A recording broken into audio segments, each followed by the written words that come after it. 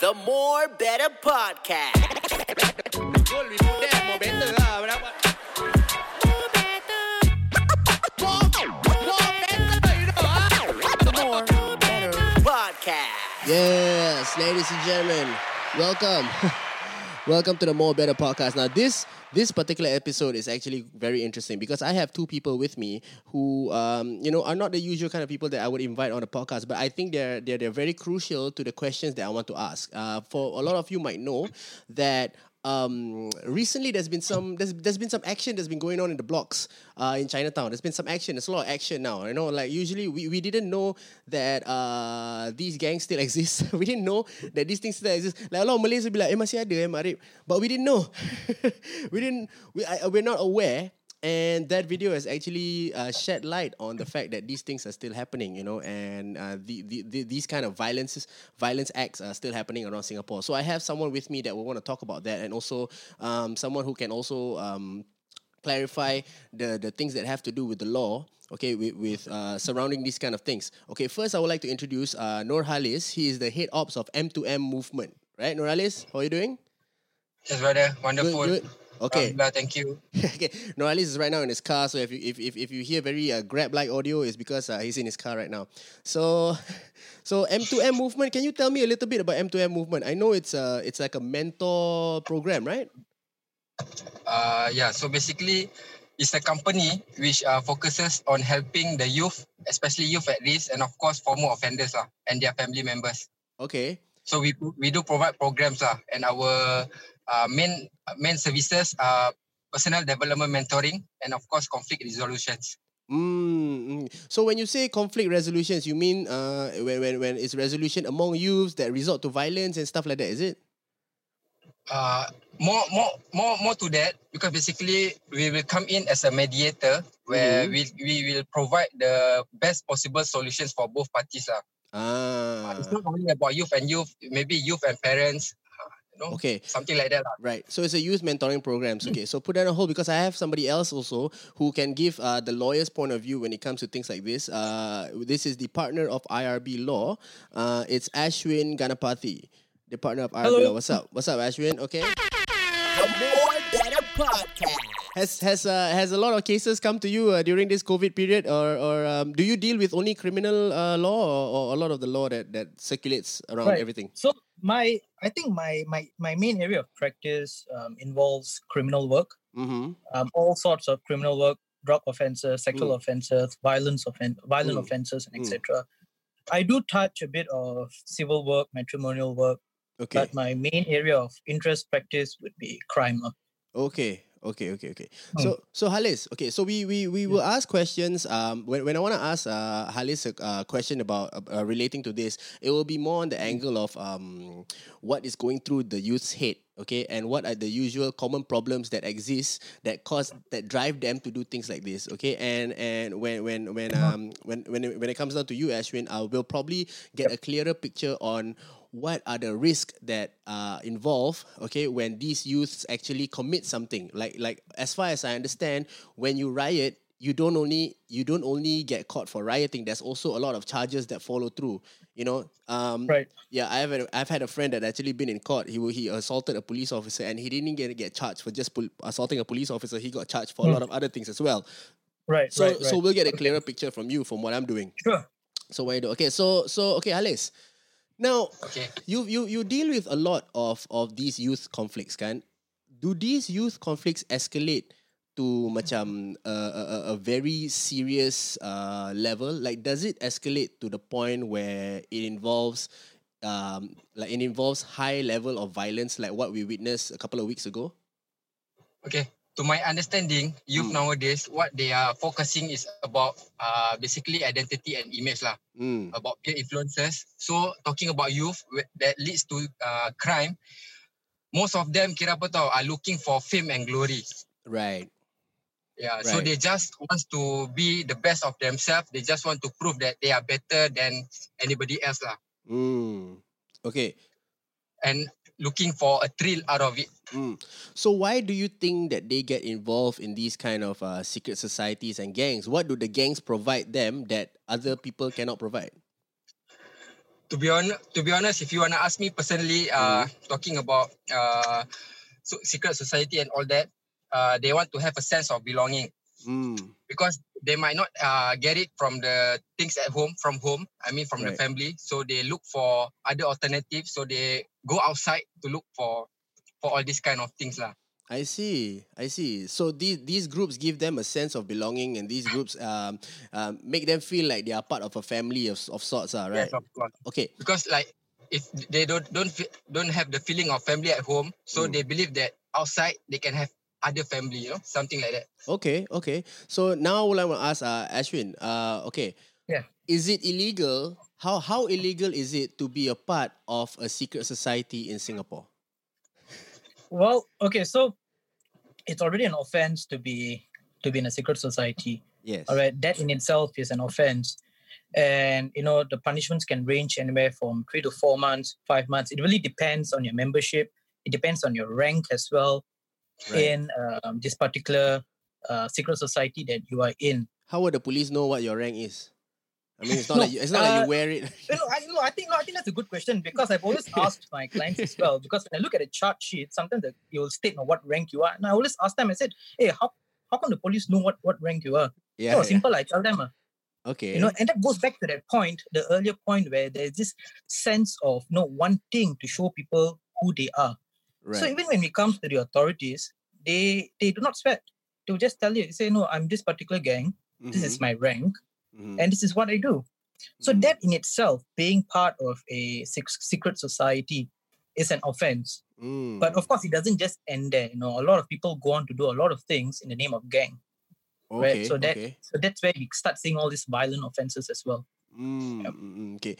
Halis, do you find that like the reason why they resort to violence, is really like a last resort thing? Like, could it be that these like, if we were to say in Malay, like, these kind of things can settle by it. When I say settle by it means like you can definitely sit in the table, and talk it out and all that. So why would these youths choose to go with the option of violence, knowing fully aware themselves that they could be at risk of being hurt while committing the violence, other than sitting down and settle by it and talking it out? What is lacking in that process?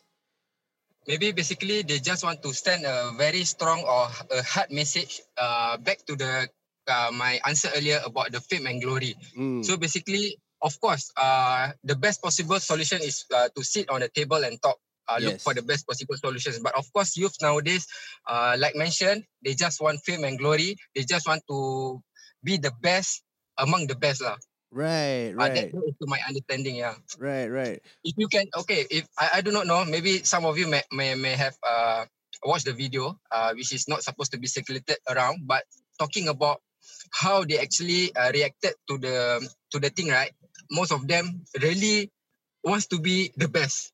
Right. If you can see among those accused or among those assailant, they just want to be the best of the best. If you can see, they can even, after they try to leave the scene, they can just come back, to show that, make sure, if I can speak in Malay, aku lagi banyak kasih . Oh, okay. Okay. It's more macam glory of like when you go back and tell the story, it's like, I came back and I gave more and therefore I contributed more to that, like, right? But, contributed, yes. Kan, it's like that, right? It's like that. So when these people get caught, Ashwin, right? Will the extra blows count as like more charges? Or does it all just circulate around the charge of like one charge? Okay, so maybe let me just try to give an example. Okay. All right. Say I punch someone one time. Okay. All right. That's the subject matter of one charge. Okay. All right. And then I punch someone the second time. Same person consecutively. Technically speaking, that's the subject matter of a second charge. But rarely do the prosecutions separate the charges. Right. They will amalgamate it. They'll say, look, you have caused hurt to this particular person by delivering 4 blows to his face. Okay. So by punching him, kicking him, and etc. So when we look, I'll go back to the video again. When we see that one individual using that knife, that parang, I think it was carrying a parang, and he was just going at it. the prosecution will not usually just charge that person with, okay, you have given him 4 strikes. I'm going to charge you with 4 separate counts. They can easily just they can easily just charge him with writing with a deadly weapon, or or causing grievous hurt. Yeah. They just need to do that. But where the number of blows come into question, that will come in the matter of sentencing, because the more blows you deliver, it shows that you are out to get a certain result. Yeah, manslaughter, right? Yeah. Correct. No, I wouldn't manslaughter if someone dies. Okay. Right? If someone dies. I said the intention So of if manslaughter. so if I would go back to my first example, say I punch someone once in the face, I'll be less culpable than if I punch that same person 4 times in the face. Okay. Right? So my sentence may vary. So instead of getting, say, 1 month's jail for punching once in the face, I may get 2 months jail for punching the same person 4 times in the face, because the judge will take that into account. Right. So the severity of the injuries, the severity of your actions, all of these things just go on to show how culpable you are at the end of the day. Okay. So, Halis, you want to say something just now? I mean about the common intention to kill. Will the assailant, will the judge or the DPP or something like that consider that as well? Because I believe that giving one blow, you may have the intention just to give a strong message that, okay, I do this, a strong message. If you have 3, 4, you already have a common intention to kill, maybe something like that. Right. Oh, okay. I see where you're coming from. So it really depends on where the blows are also directed, right? If I'm hitting someone at his ankle, that clearly may not really manifest an intention to kill him. But what if I decide to hack him on his throat, on his head, a vulnerable part of the human body? So you can draw some form of inference, like, why are you attacking a vulnerable part of the human body? So but now, sorry, Halis, go on. I didn't mean to cut you off. So now I know if somebody intends to attack, right? So I know where to attack area, maybe the leg or something like that. The More Better Podcast. Yeah. So that's very interesting, because when it's set in a group like that, right? When it's set in a group and then they have their mask on and all that, and then you're looking at the camera and it's just chaotic. Like people are giving blows, and receiving blows, so you don't know who is who, right? So when you do charge, when you have the 4 people or 5 people that are involved in it, and then you eventually charge them, how would you know who threw what? Who did what, and how do you determine something like that? Yeah, so that's the thing. The prosecutor does not need to prove each person actually had struck the blow. The prosecution will just charge you under, say, maybe section 147, a common object to riot.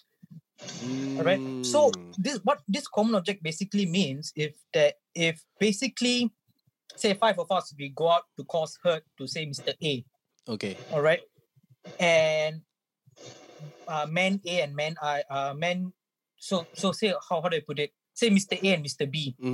They end up punching the victim. Okay. Mr. C, Mr. D, Mr. E. They stand out. They stand as lookout. But they're not the ones hitting the victim. It's only the first 2 are hitting the victim. Right. But they'll be all equally liable for the offense.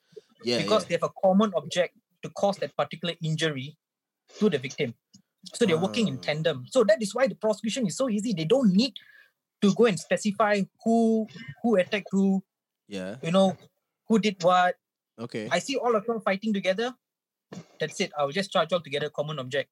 Right. So if they are charged with a common object and they're charged with that, will the judge just go in and charge them with, like, also being a part of a gang, or they have a ring, like the whole thing? Will they get the entire package, or just that one act alone?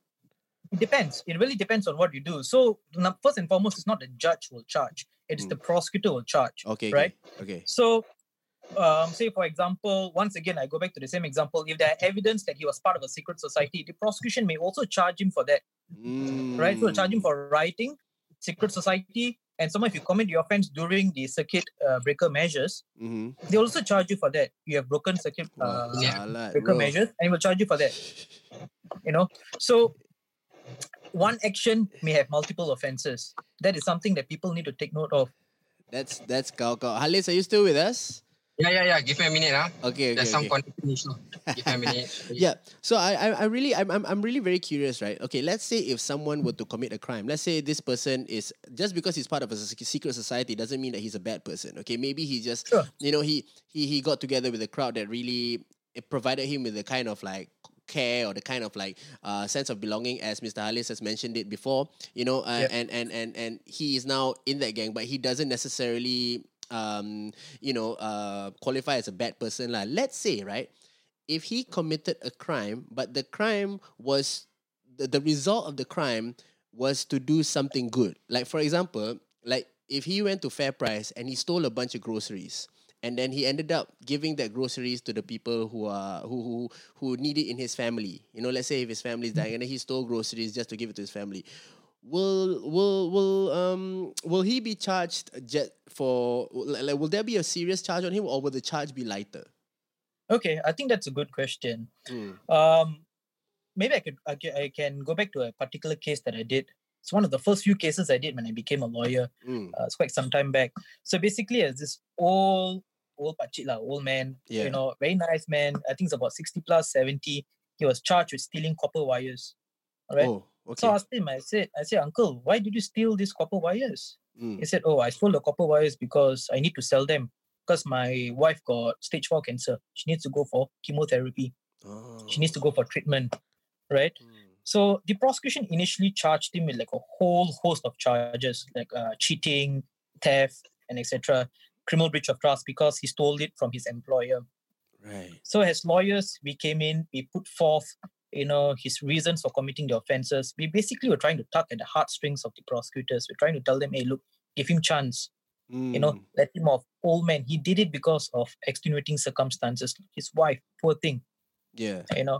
So essentially, they withdrew a number of charges, but they still proceeded on 3 charges because to them, they felt that the offense was quite serious because my client had stolen the copper wires that were actually meant to protect the building from lightning strikes. so he went. I asked him. I said, you want to steal the copper wire also? Why did you have to steal that copper wire? Right? And he couldn't answer me, but Hey, but the workmanship involved to pull that off, is actually requires some skill. That skill can get you a job. I'm just saying, like if you have. Well, he is a skilled man. That's for sure. I think there's no doubt to that. Oh, yo. Yeah, but at the end of the judge also was, I could tell that the judge was very conflicted because we had 2 rounds of submissions. We argued over 2 rounds, and you could really tell that the judge was conflicted. So at the end of the day, my client got 3 months jail. Ordinarily, he would have gotten about 12 months, 14 months. Right. But I think the judge accepted that. I still have to send you to jail because you put the integrity of the building is questioned. Yeah. The moment you take out all these wires, there's a public interest in ensuring that people do not commit crimes to such an extent, right?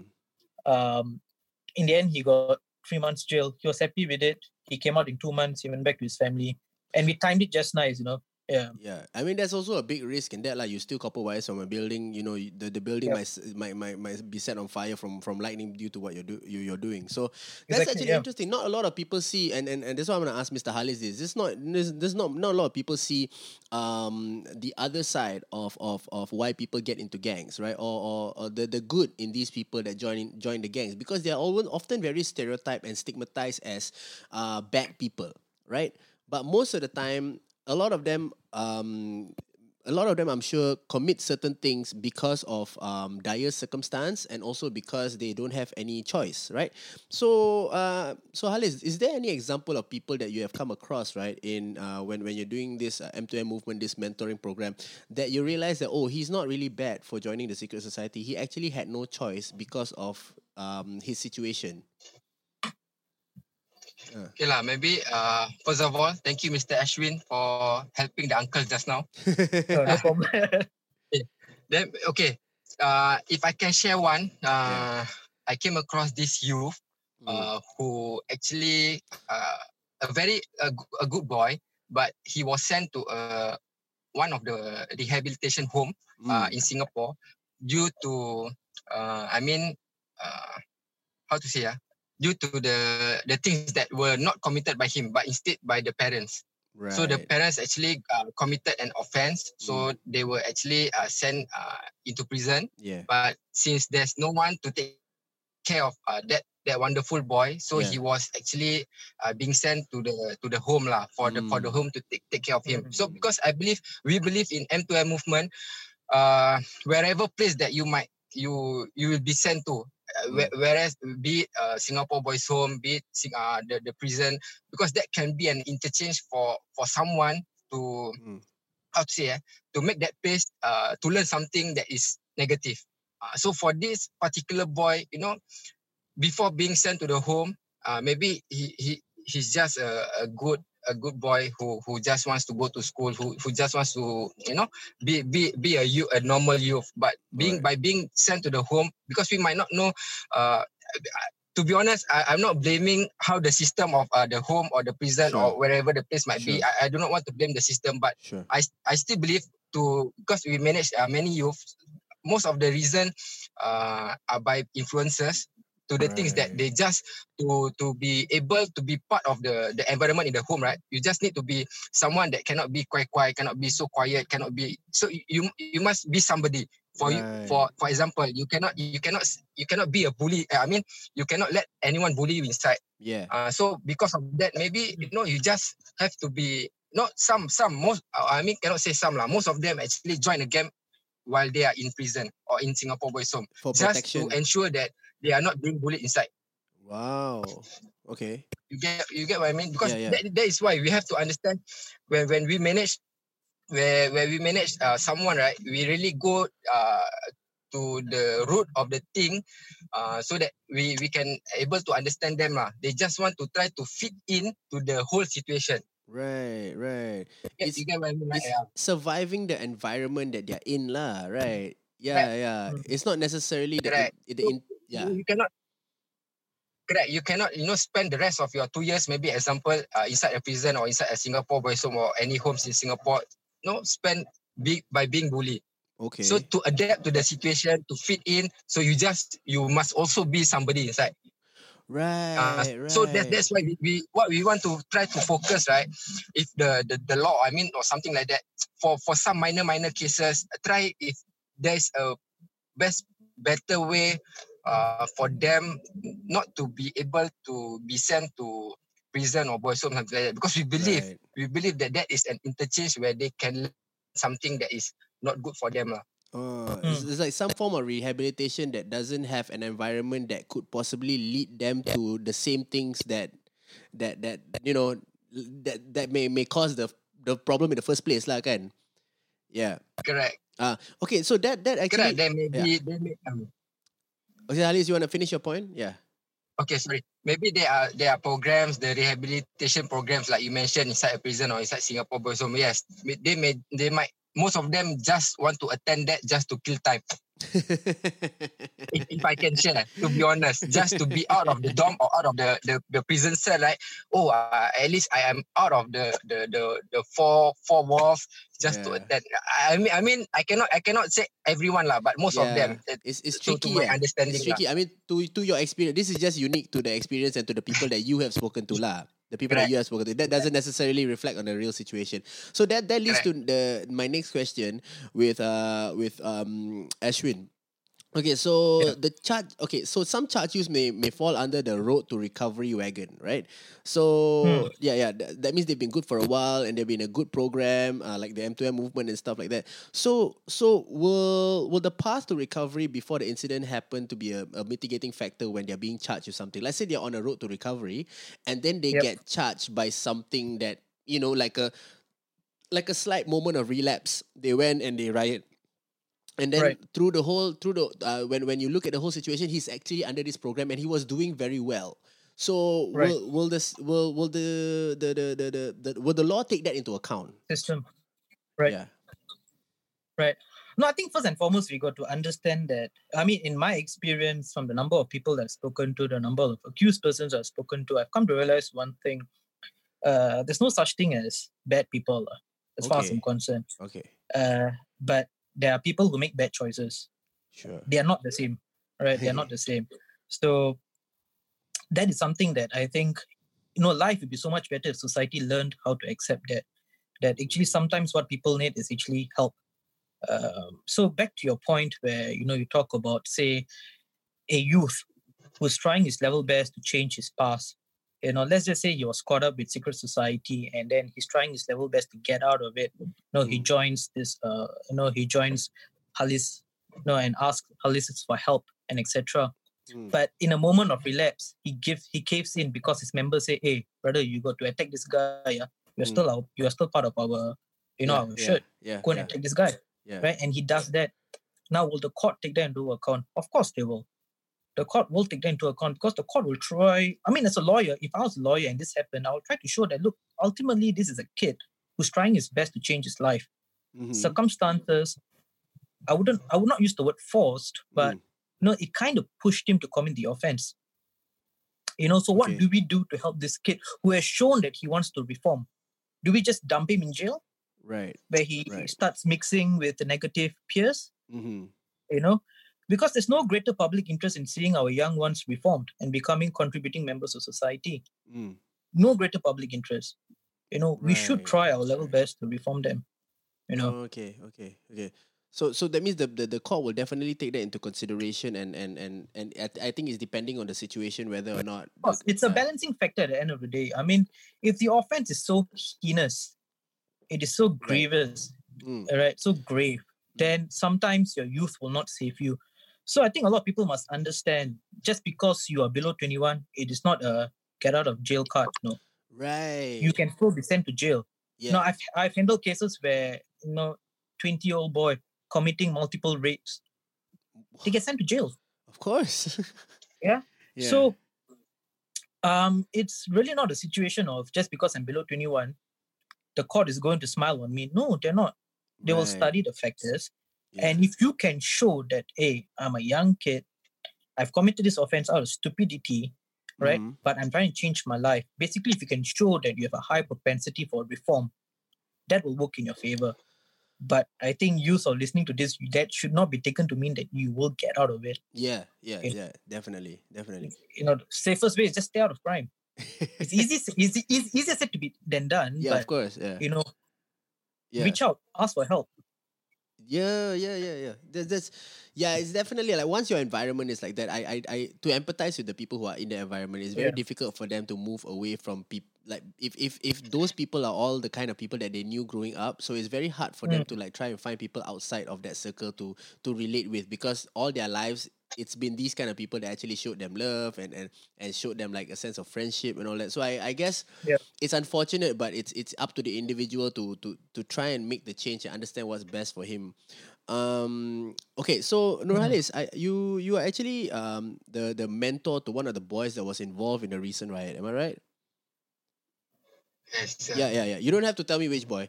You don't have to tell me which boy. That's okay. But I understand that was so in this case, does this apply to the fact that that boy was actually on a road to recovery and it was unfortunate that he fell into this kind of situation? Yes, of course. Because basically, to my understand, one thing for sure that, of course, for every youth or every clients that we are managing, right, we will never support their mistake, but we will always support them. Right. Because to be honest, we do not know, we don't actually, their lifestyle, right? We might not know what their lifestyle is. We won't stop whatever that they are doing now. Because one thing for sure that it takes time for ones to actually learn how to be a better person. Right. So throughout the period, I believe one of the mentee that I have during that incident, I believe one thing for sure, without even wanting to know about what actually happened, the first thing is we reach out to the family first. Because whatever things that happened on that particular night, it's not that it became secondary. Because one thing for sure, we would like to focus on how the conditions are, how his conditions are, and I mean, where is he at that point of time? Mentally so or whatever. When we got to know when, correct. So when we managed to reach out to the family, so the very first thing that me and my team actually went to the Singapore General Hospital to make an inquiry. So we met the parents there as well. So one thing for sure is we want to focus about his recovery process during that point of time, because we know that there are rumors coming in that he's in critical condition, which is not true, because that is one thing for sure. I do not know about what happened to the community, when they received news about. One thing for sure, if I can plead to everyone out there that for you guys to actually spread the fake news, right? Actually, how to say, have a pity on the family, because one thing for sure, only the family knows, whatever the situation. So it might not be the same as what you're saying, the Kan? It might not be the same. Like what you're spreading might be false news that could affect the family directly, kan? That's what you're saying? Yeah. Correct. Okay. Because the whole family are in grief that point of time. So it might trigger to something else. It may escalated the matter to anything more serious lah. So talking about the recovering process, right? I believe this particular mentee of mine is a very wonderful guy who really wanted to focus on change. One thing for sure, I can only say that he is at the wrong place and at the wrong time. Right. That's something that you understand, knowing that how far you have guided him, and of course, like, to see him in that place, he was just in a bad situation, you're saying.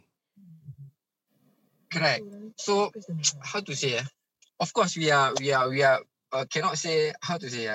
We are saddened by the whole incident, and we really do not expect this to happen, because to know that he being in that scene, right?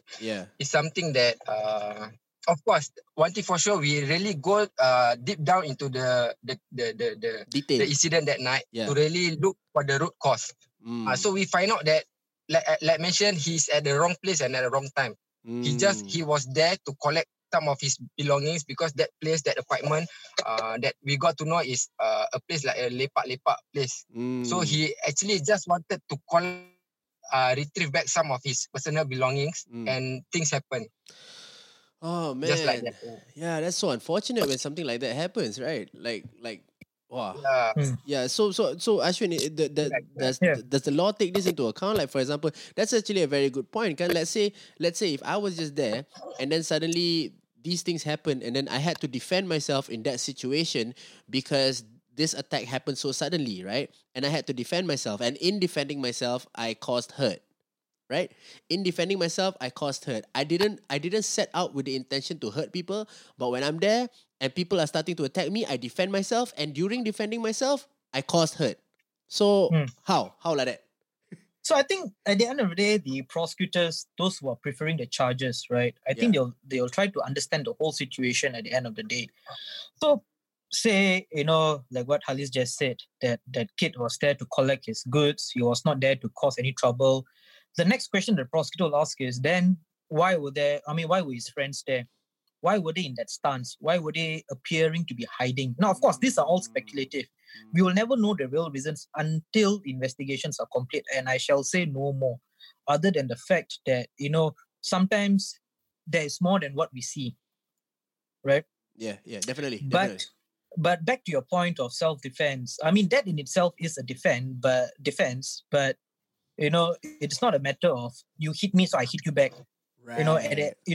You will also have to show that there was a necessity for you to defend yourself. And your defense has to be proportionate. Say if someone attacks you with a needle, tries to poke your hand, you don't go and take a sledgehammer and smash his head and say that, oh yeah, I'm defending myself. Once again, I think these are things that are easier said than done. It's easy to say that, oh no lah, I'm defending myself. There's then why did you stab him 17 times? Right.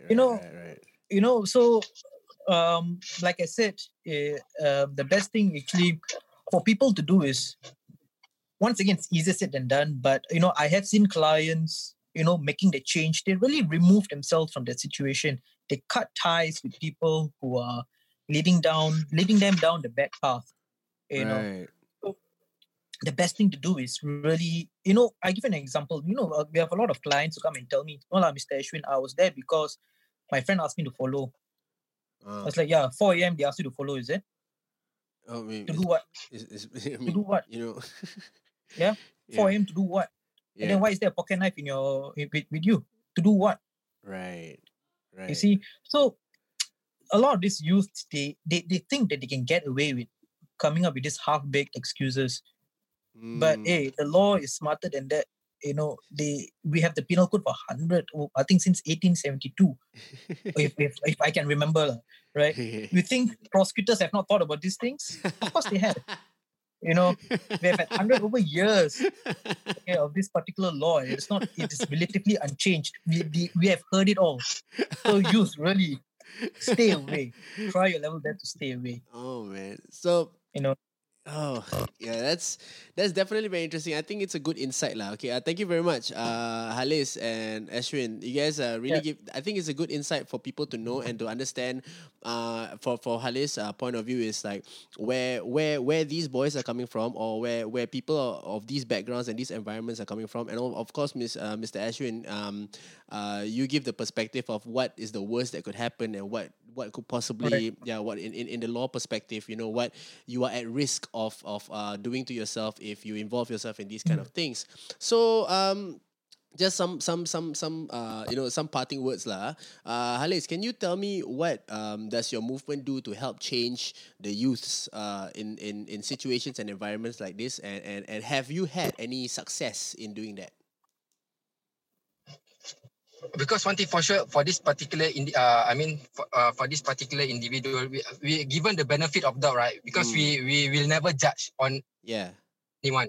So talking about for this particular incident, because we do not want the situation to also downgrade his determination as well, to change. So an engagement still need to be done frequently. Okay. Because we going back to the root of the cause, we don't promise change, or we don't promise transformation, but we do believe in change and we do believe in transformations. Only that when will the time come, nobody knows. So we keep on giving them the best possible support that we can, so that maybe one day when they feels that okay, it is already time for me to stop all this, to stop mixing around with all those people. It is up to that individual, because only they knows. They know what is best for them lah. Yeah. For us is we can only give them an inputs, give them solutions, give them whatever experience that we might have in the past. At the end of the day, they themselves that can change themselves lah. Right, and that's essentially like the real change starts from you lah. If you really want to change, then it doesn't take a lot for the change to happen, right? If you don't want, then you can go through whatever program also is quite. Very correct. Because for us is we can just help them to change the way they think lah. Knowing about the consequences and all that. Because for us, for every youth, we always give them some of the tips that take at least 3 to 5 seconds for them to decide on something. Maybe that quick, maybe that 3 to 5 seconds may actually make the situation better. Because for example, they want to do something like like stealing, chopping off somebody. So maybe that 3 to 5 seconds plays a part in their life lah. Ashwin, do you have any legal advice for people who are in these kind of situations? Well, I mean, all I can say is I'm really glad that I've come to realize that Mr. Halis is doing a great job with such a movement. So I now know where to refer some of my clients to actually. Wow. But I think like what Mr. Halis said, take 3 to 5 seconds to think before you act. In fact, I would suggest you sleep on it, because it's a mushroom cloud effect. You don't just harm yourself, you also harm those who have given you their life, their blood, their sweat. Yes. Your family members, your loved ones. When you go to prison, it's not your gang members who are coming to see you. It's your family members who will come and see you. That's your true. Gang members will not cry for you. It's a family who will cry for you. So, I also put it out there, and I have no qualms in saying this. If for some reason any youth, they feel conflicted, reach out to me. I'll be more than happy. If I tell you to go and fight, then by all means go ahead. You have a lawyer's advice here, right? But I can tell you for a fact, come and talk to me first, right? Let's just weigh in your options. Yeah. I think that's what we'll need to do. Like I said, the youth are our future. Mm-hmm. We need to protect them as a society as well. At the end of the day, it's a very sad thing to see them being lost and just being imprisoned, unnecessarily having a criminal record. It's a vicious cycle. With a criminal record, you may not be able to find a job. If you can't find a job, you may resort to committing offenses. You know, your one action can actually damn you, possibly damn you. I'm not saying that it will, but I'm saying that it's a possibility. Yeah. Don't fall into the trap, man. Yeah. You know. Wow, it's beautiful. Thank you very much, guys. It's Mr. Halis, Mr. Ashwin. Thank you. Thank you so much for having us. Yes. And you, both of you gentlemen are doing great work, and thank you so much. And hopefully, with the youth that are listening to this, they will find some light and also find some kind of path to have a better environment and better future for them to not be involved in such things. And of course, thank you very much. Thank you very much for the both of you. Thank you. Have a good day. Thank you. Okay. Bye. Bye. The goal we put there more better lah. More better.